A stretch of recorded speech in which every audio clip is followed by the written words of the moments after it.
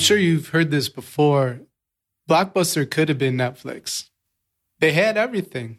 They were able to do it, but they didn't have the mindset. In some respects, they weren't unemployable, which is a strange term. But today, my guest and friend, Scott Stewart, is going to explain what he means by that idea. We're going to start there, but I think the big point that I really want to leave you with here, it's really important that we're flexible in our mindsets.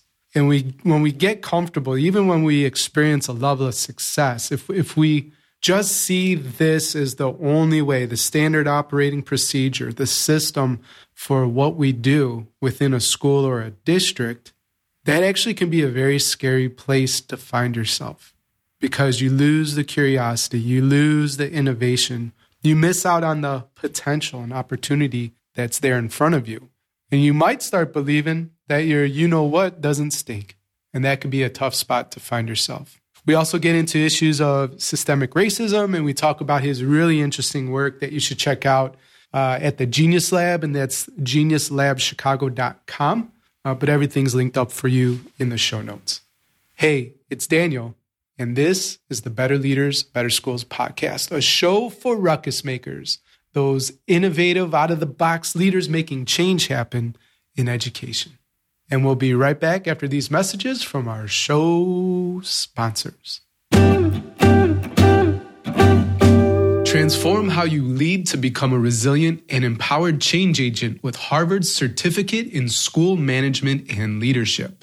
Learn from Harvard Business and Education school faculty while you collaborate with a global network of fellow school leaders. Apply today at hgse.me/leader. That's hgse.me/leader. Hey, Ruckus Maker. My friends over at SMART have developed a research-backed tool that will show you not only your strengths and weaknesses, but where you should strategically focus your energy in order to drive better results for your students. This tool is called the EdTech Assessment Tool, and you can take it at smarttech.com/profile. Take the EdTech Assessment Tool at smarttech.com/profile. All students have an opportunity to succeed with Organized Binder, who equips educators with a resource to provide stable and consistent learning, whether that's in a distance, hybrid, or traditional educational setting. Learn more at organizedbinder.com. Ruckus Maker, I am excited to introduce you to Scott Stewart. We go way back. We worked together years ago in Chicago. And these days, Scott L. Stewart is an international business owner. Check out his work at musicpool.com and Genius Lab Incorporated. It's a youth tech educator, a podcast co-host of Money, Sex, Gen X, and author, a book of Stewisms, 31 Ways to Improve Your Life. Scott is squarely focused on preparing young people for jobs that don't exist yet, especially in the Black and Latinx communities. Scott, welcome to the show. Thank you, Danny Bauer, for having me on the show. It is such an honor. Man, you can see, we're going to release some of this video too, but I got a big smile. I'm happy, so happy to connect with you. In our intro chat, we talked about ownership mindset, and this show's for ruckus makers, right? Those that challenge the status quo, they never give up, they make change happen in education. And I think some of your perspectives on the ownership mindset is definitely you causing a ruckus. Let's start there. Absolutely, man. Particularly when you think about how I even got into education. So my background is business. My master's is in, I'm an MBA student with a focus on marketing. And I landed in education as a result of a job layoff back in 2001, right before the Twin Towers disaster, right? And in grad school, I created an after-school program for young people that would teach them how to run their own business. Danny, I knew early on that I was pretty much unemployable.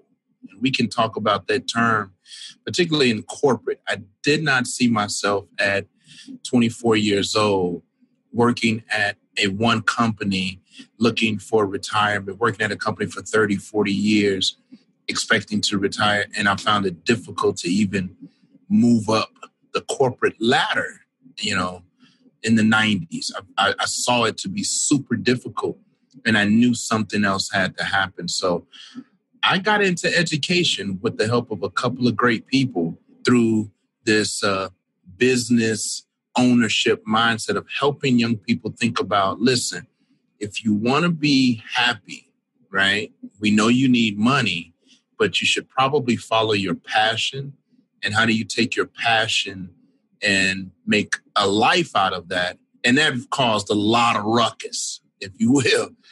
So that's kind of how we got here, kind of the short game of how I got it. So I've always been a ruckus maker, man. It's been crazy. Yes, you have. Well, yeah, let's talk about that being unemployable idea a little bit too.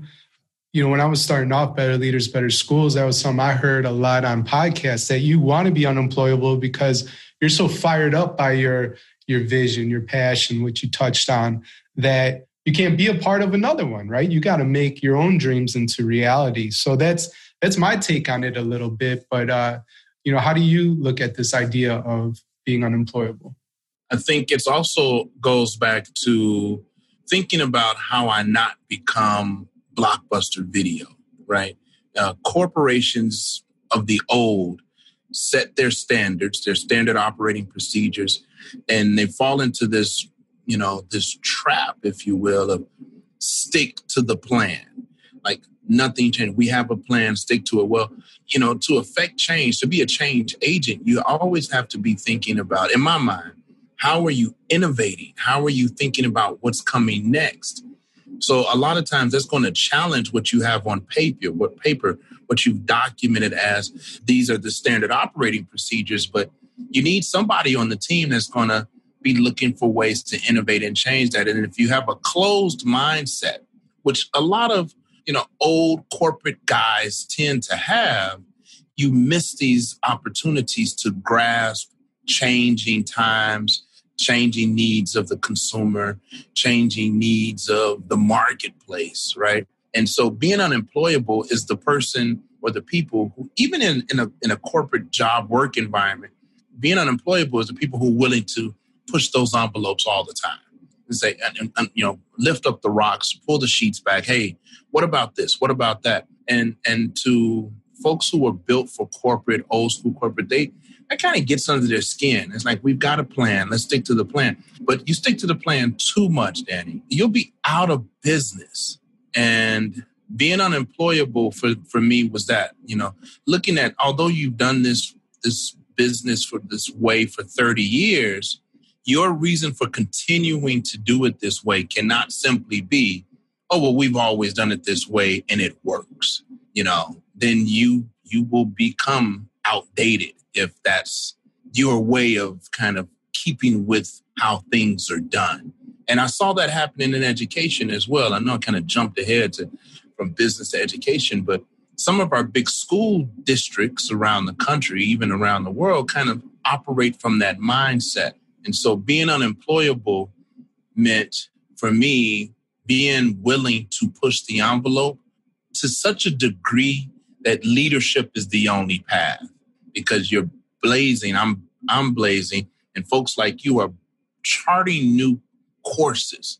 We're blazing new trails in places that have never been thought of before, in spaces that don't normally have people that are willing to push those envelopes. That's what being unemployable was to me. I'm the guy that's going to come into meetings and say, hey, what about this?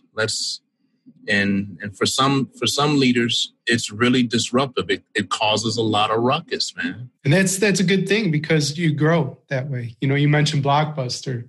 That's a great example, but we have Kodak. What happened to them? They were positioned to continue to dominate there, but they decided, you know what? This digital thing's not going to take off. Or did you have a BlackBerry back in the day, by any chance? I did not have a BlackBerry, but BlackBerry's still holding on.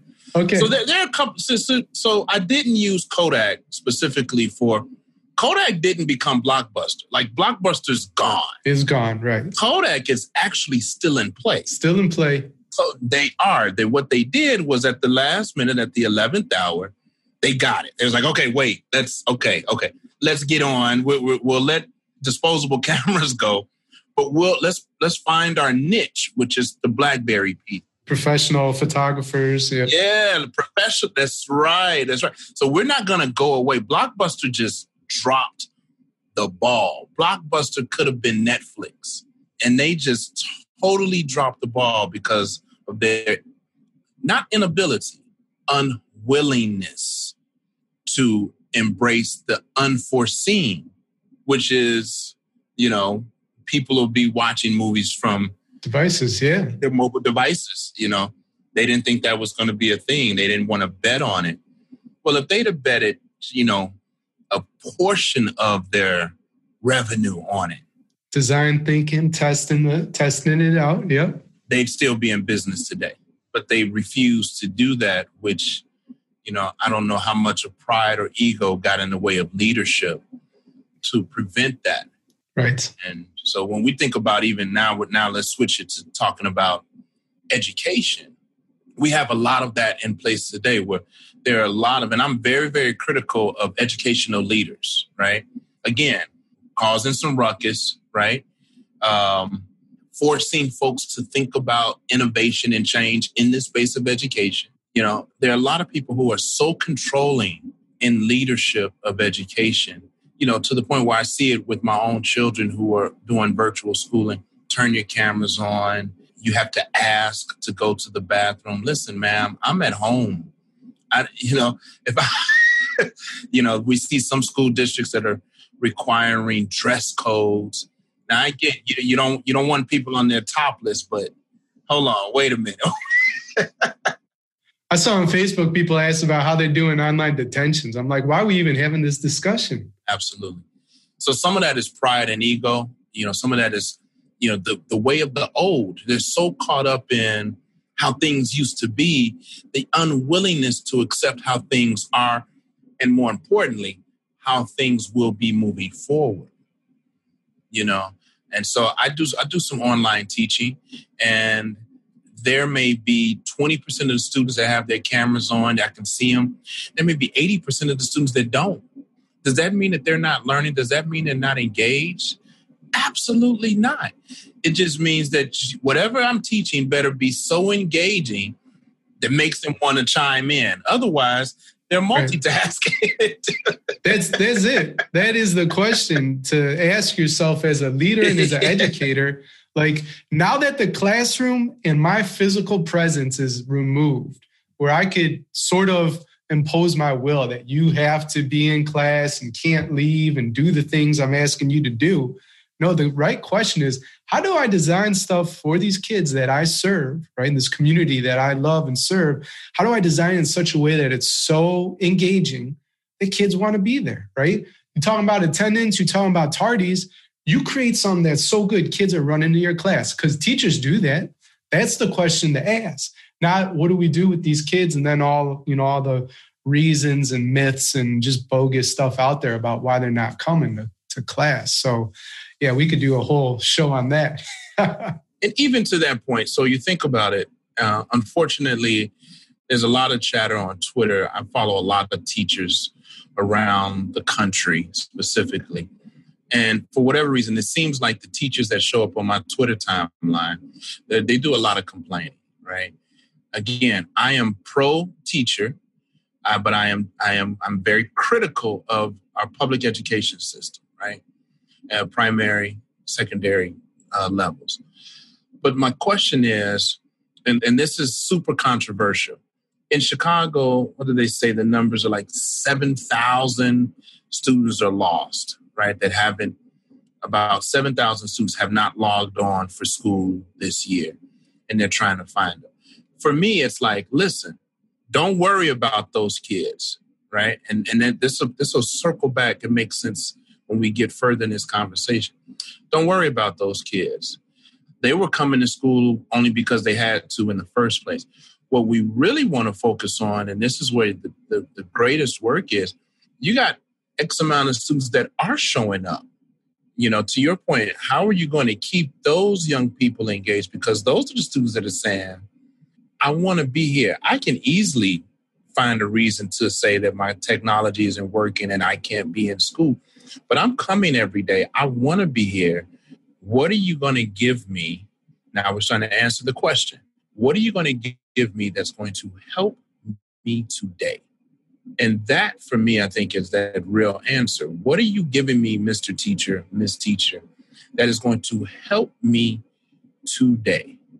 And that's where the engagement, at least for me, starts. Yeah, absolutely. And I think it's a question of time and resources and where you put those things as well. Because, listen, when I'm writing about this in my book and talking about when you think about a coach, right, for a principal, what kind of principal comes to mind? And most likely, I think the general assumption there is if a principal has a coach, that they're probably on a professional improvement plan as well, and that the district has provided some sort of mentor there because this is the last ditch effort before they ask them, that leader to exit. But it's almost like the 7,000 kids. It's not that you ignore them completely, right? But it's just taking your awareness and your focus, who is showing up, and how can we push them further? And that's one part of the equation. Then there's this other part, right, that we got to figure out. But what are we doing for them today, And it's interesting. And in preparation, I just want to add this last thing too. Getting ready for the book, which is about my leadership community and all this stuff. There was a study done in Texas of all principals from 95 to 2008. It's a lot of principals, big state there, right? Sometimes, who knows? They could be their own nation or something like that. And anyways, they found in the study that 90% of principals that left, they didn't leave the school for another school. They left the profession entirely. And there's multiple reasons, right? The stress, the ridiculous expectations at times, the hours, there's so much there. We'll get into systemic racism, I'm sure, during this conversation too. And then just the fact that, hey, if they're not the lowest performer, but the job is hard and they could use somebody to, level up their skills or just pour into them, take care of them a bit too, that help doesn't exist, right? Or at least that's how those principals felt. So they leave and they don't come back. And so it's even exposing that it doesn't even matter how much money you pay them if they're not getting the support to improve and the encouragement and the professional development. How much money you pay them is not enough to keep them. It's got to be more than that. Yeah. They got to be, there's a quote I love from Viktor Frankl, who wrote Man's Search for Meaning, but he said that man's pushed by his drives. So that principle may have gotten to that point because they're driven like you and me, right? Have a bigger vision, mission, all that kind of stuff. But what gets him through the hard part, Frankl says, but he's pulled by his values, right? And so it's the bigger why, right? It's the community, it's the relationships, it's the impact that you want to make. That's what gets you through the tough stuff. And it's easy to lead when things are going good, But when it hits the fan and things get tough, that's like, okay, what am I all about? And what is my current reality? And if I'm not feeling with what's happening right now, I'm out. And that's what principals say.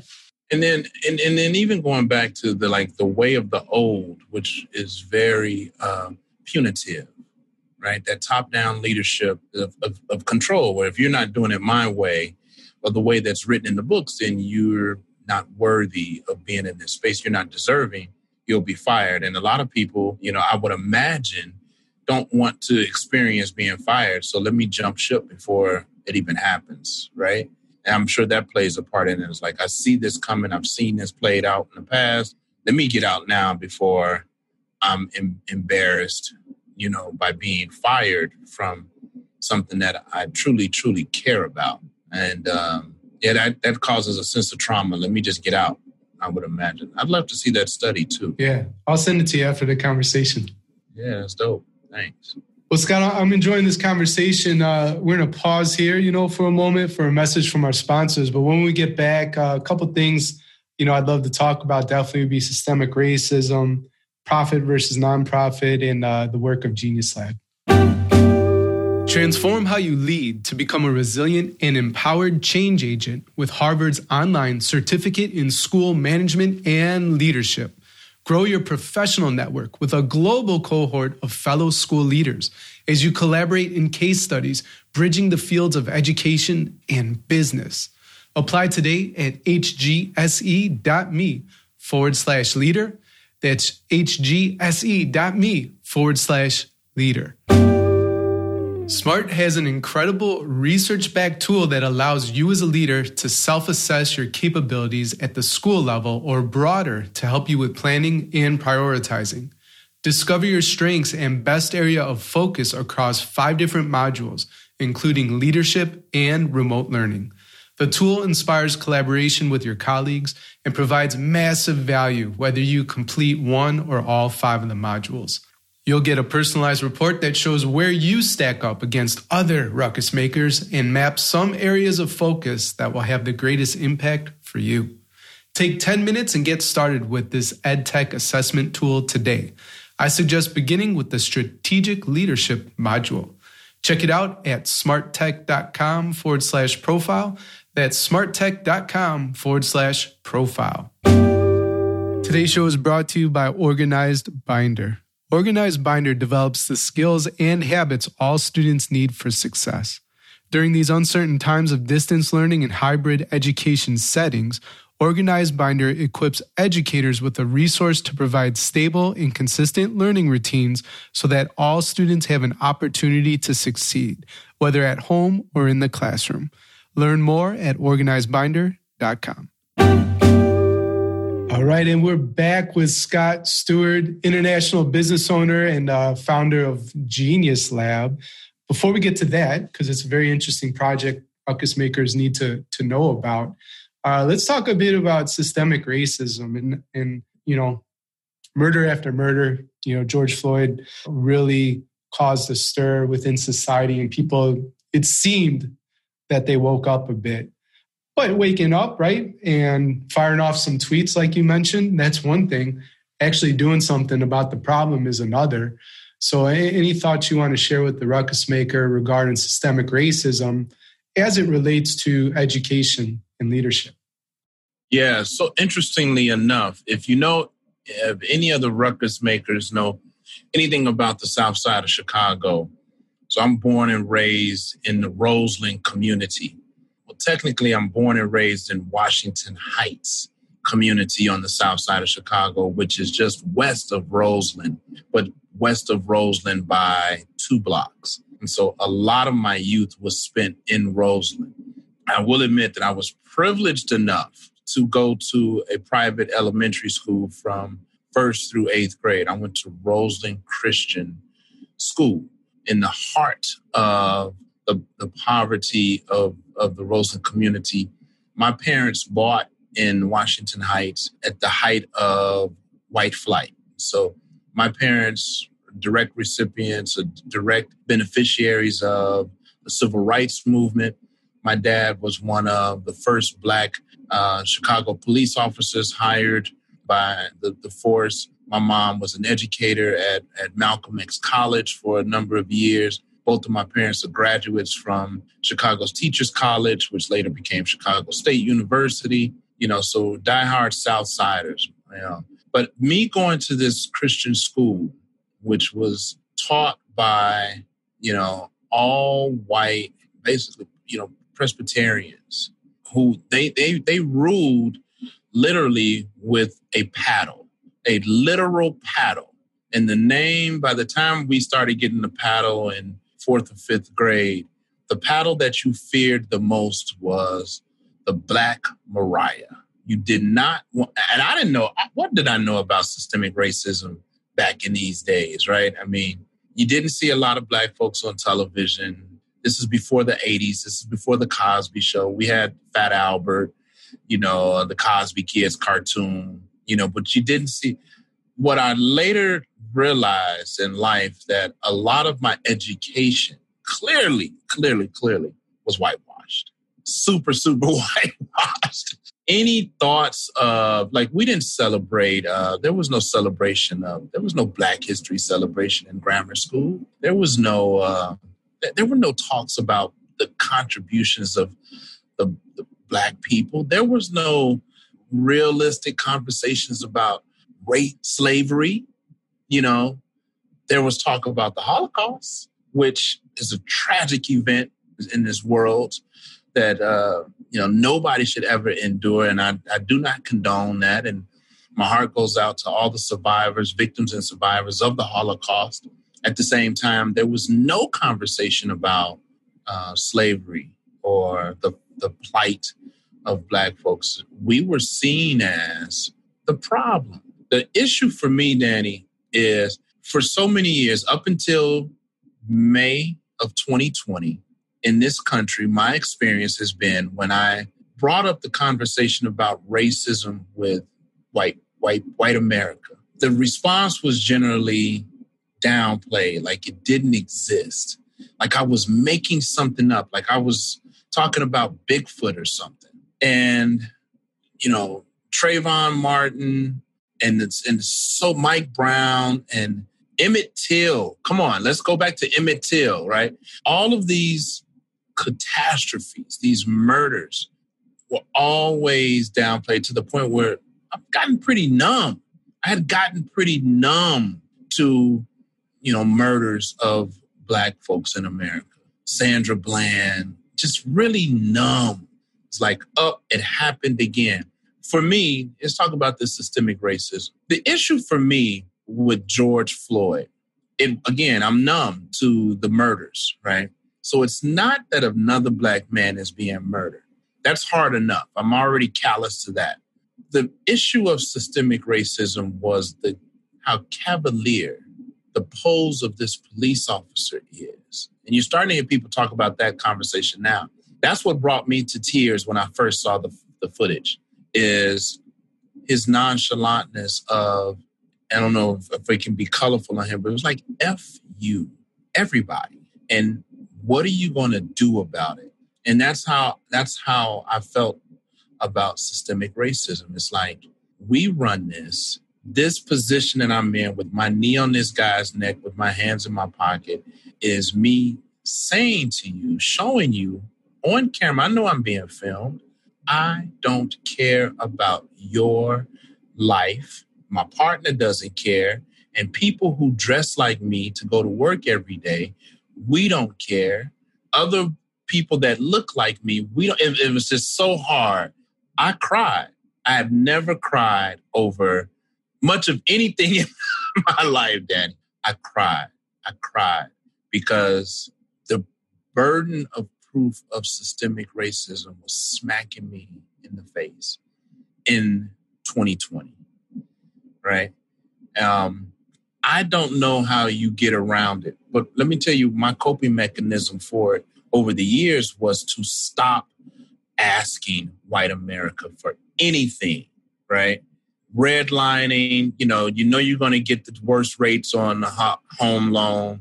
You're going to get the worst rates for a car loan. You just expect the worst of the worst. We got to stop asking. And stop asking, sometimes it looks like you still live in poverty. Like I literally still I'm in West Pullman, which is right near Roseland. It's not like I'm in some mansion and I've escaped the ills of the hood, if you will. Because I've chosen to stop asking white America for anything, then I deal with what I have to deal with, which is what's available to me in my community and what I can muster up myself. And that is a result of systemic racism. Until the playing field is completely level, where I get the same rate as, a guy with my same education level, same professional level who is white, until I get the exact same deal that this guy gets, I'll never feel that racism has been clearly fully eradicated from the fabric of our nation. For me, systemic racism, unfortunately, is in the fabric of our nation, And so now I'm trying to figure out, how do we move forward now that most of Americans, many of Americans, at least admit that racism is real. Because I grew up in a space where they weren't even admitting it. And so.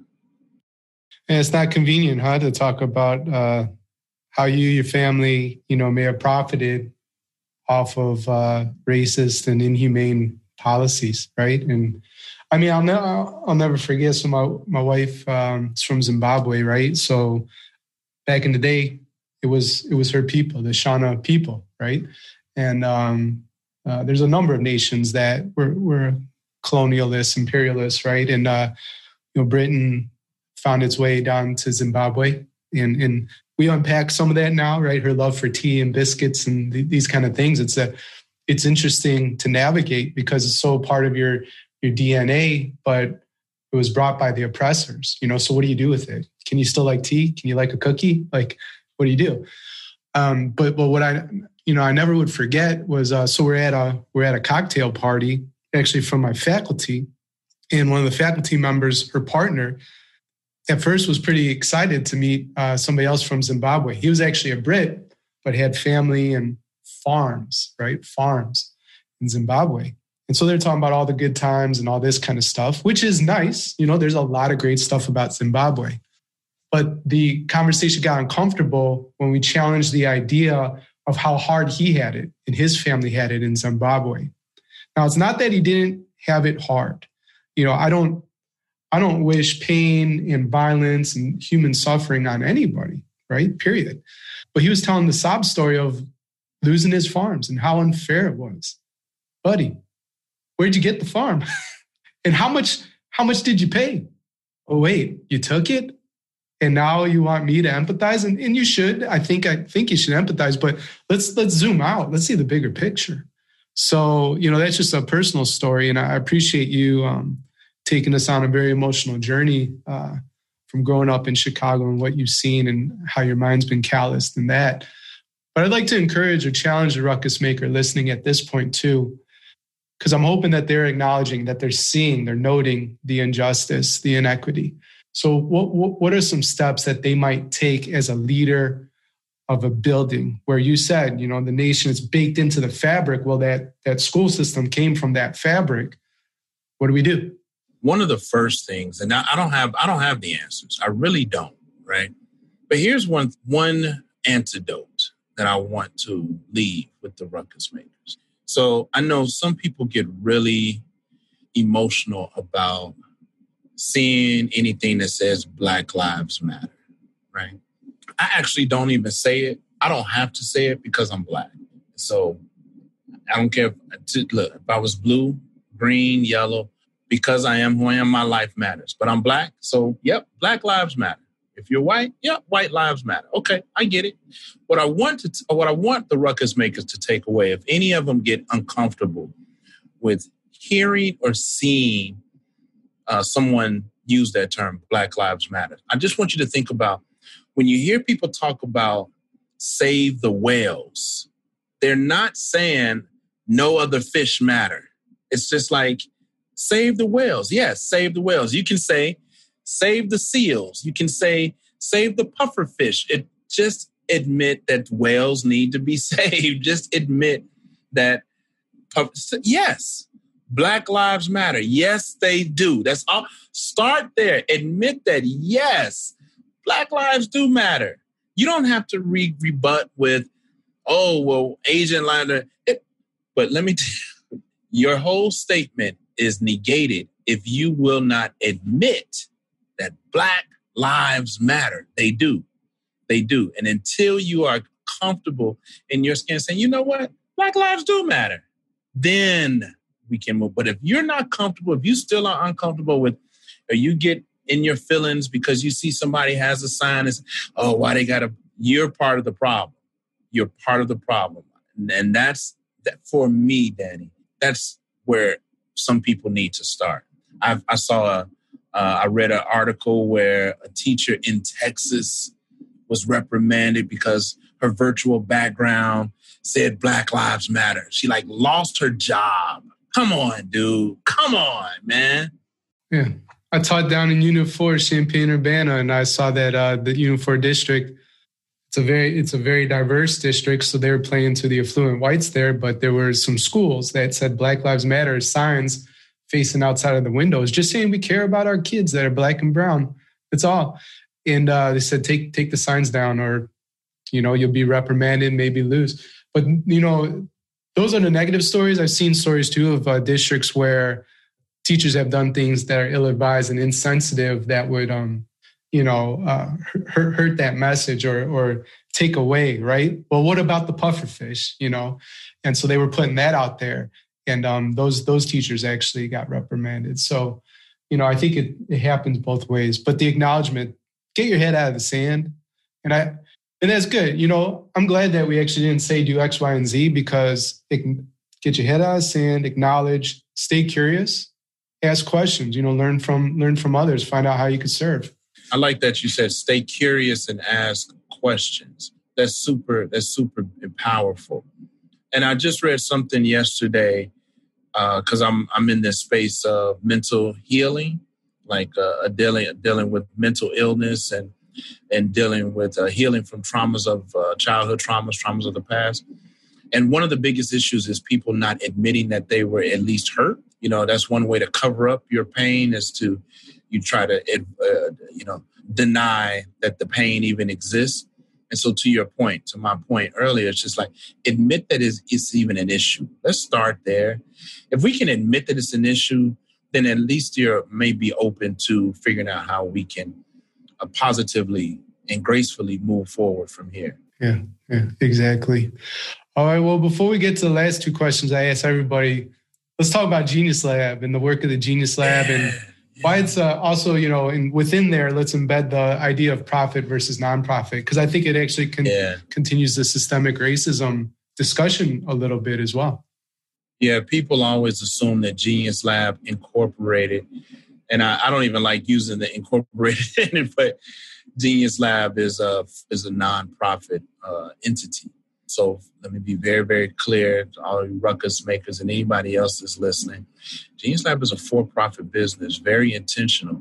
As a Black man who has 6 children, it's super, super important to me that I demonstrate ownership. Like, my journey, my life is about breaking economic deficiency, not just in my community, but in my own family. Right? I'm leading that charge as the patriarch of my family. I recognize my position in my family. So ownership, you own a business, you own some real estate. I live by this philosophy right now that poor people can't help other poor people be prosperous. There's nothing in it for me to try to help poor people not be poor if I'm poor with them. And so it's super important that my company, Genius Lab, was established as a for-profit. And I'm teaching my son and my daughters, first of all, that they're next in line should I no longer be available to run the organization, the company. And here's how you do it. I want to leave them a blueprint. So that's super, super important. Now, am I philanthropic by nature? Absolutely. I just donated $25 to an organization yesterday, and it's like $25. Well, listen, the point is I'm donating to nonprofits all the time. I'm a vice president for Chicago Youth Programs, which is a nonprofit. I've served on the board for Streetwise, which is a nonprofit that serves to eradicate homelessness in Chicago. So I'm still philanthropic in my endeavors, in many of my endeavors. But as far as when it comes to my family and my community, family first and community, business ownership is super important to me. So profit, learning how to profit and sustain yourself generationally over profit is super, super important. And that's actually exactly what we're doing at Genius Lab, Danny. We're focused on helping young people, particularly Black and Latinx, because that's what's in my community, reimagine themselves. Thus the name Genius. How often do my students hear themselves referred to themselves in a positive light, right? You have genius in you. One of the first lessons at Genius Lab is we remind students that humans build computers, that computers are not smarter than humans. Humans are smarter than computers. And so we refer to them as our young geniuses. And that right there just helps to instill a sense of confidence, educational confidence. And we will help them we help to instill in these young people that they have the capacity to learn anything that they want to learn, even if it's math or science or technology or engineering, right? And so that's the core of our work, is helping young people, particularly Black and brown, but helping all young people who don't normally hear themselves refer to themselves as geniuses or smart or intelligent, that first of all, you have genius in you. And let's have some fun identifying what it is that you're interested in. Let's help you understand the relationship between business, profit, and technology, the wave of the future, and how you can create whatever lifestyle you desire for yourself with these focus areas. So I hope that answers your question. It does, and it has me fired up. I wish I had kids of my own to put in your program one day. But tell me, and tell the Ruckus Maker listening, where can they find out more about your work in the Genius Lab if they'd like to get connected? Absolutely. Please feel free to go to geniuslabchicago.com. Just Genius Lab, no funky spellings, geniuslabchicago.com. Also, please feel free to just Google my name, Scott L, as in Larry, Steward, Steward. Just Google my name, and I'm all over Google. I'm all over the internet. But if you want to learn more about specifically what we do at Genius Lab, go to geniuslabchicago.com. Great. And we'll link that up for folks in the show notes and get some social handles in there so they can connect with you. All right. Well, Scott, I love asking all my guests these last two questions. Can't wait to hear how you answer them. If you can put a message on all school marquees around the world just for one day, what would you put on that marquee? All right, here we go. So thought about this a little bit. It's kind of fun. School is not for everyone, but everyone needs to learn. Choose your teacher wisely. It's good. That is good. And you're building your school from a ground up. You're not limited by any resources. Your only limitation's your imagination. How would you build your dream school? What would be your top 3 priorities? Yep. So actually, I'm building my dream school right now, Danny. Looking to raise $50 million for 300,000 square feet of space. This dream school would be a maker space. It would have multiple distance learning rooms, meeting rooms, 3D printers. There would be laser cutters, wood cutters. It'd be a place for innovators. It'd be a place where students can come and be introduced to technology and introduced to business classes. I would change the curriculum up a little bit, and I'm looking to my left because I have a wall where this is written. And so our focus would be health and wellness. We have 5 curriculum areas: health and wellness, home economics, financial literacy, business and technology. We would do some wraparound programs for other subject matter like geography or social studies. But we believe that social studies could be wrapped into the financial literacy and microeconomics. But it would be a place where people would come to be innovative, to think about technologies, business, and engineering ideas, bringing ideas to life. I don't have a name for it yet, but it might simply just be Genius Labs with an S, as opposed to Genius Lab, which is the name of my company. But it would be a place where young people can come and test out new technologies, learn business, learn technology, and build. Scott, thank you so much for being a part of the Better Leaders, Better Schools podcast. Of all the many things we talked about today, what's the one thing you want a ruckus maker to remember? Very interesting. The one thing that I want all ruckus makers to remember is that you all play a role in how we guide this next generation of learners. And number one, you are preparing these young people for jobs that don't even exist yet. So keep that in mind. Don't stay in the box. There is no box. So Remember that. Thanks for listening to the Better Leaders, Better Schools podcast, Ruckus Maker.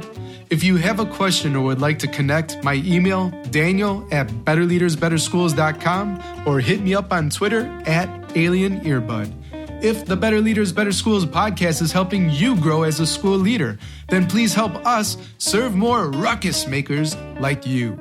You can subscribe, leave an honest rating and review, or share on social media with your biggest takeaway from the episode. Extra credit for tagging me on Twitter @AlienEarbud and using the hashtag BLBS. Level up your leadership at betterleadersbetterschools.com, and talk to you next time. Until then, class dismissed.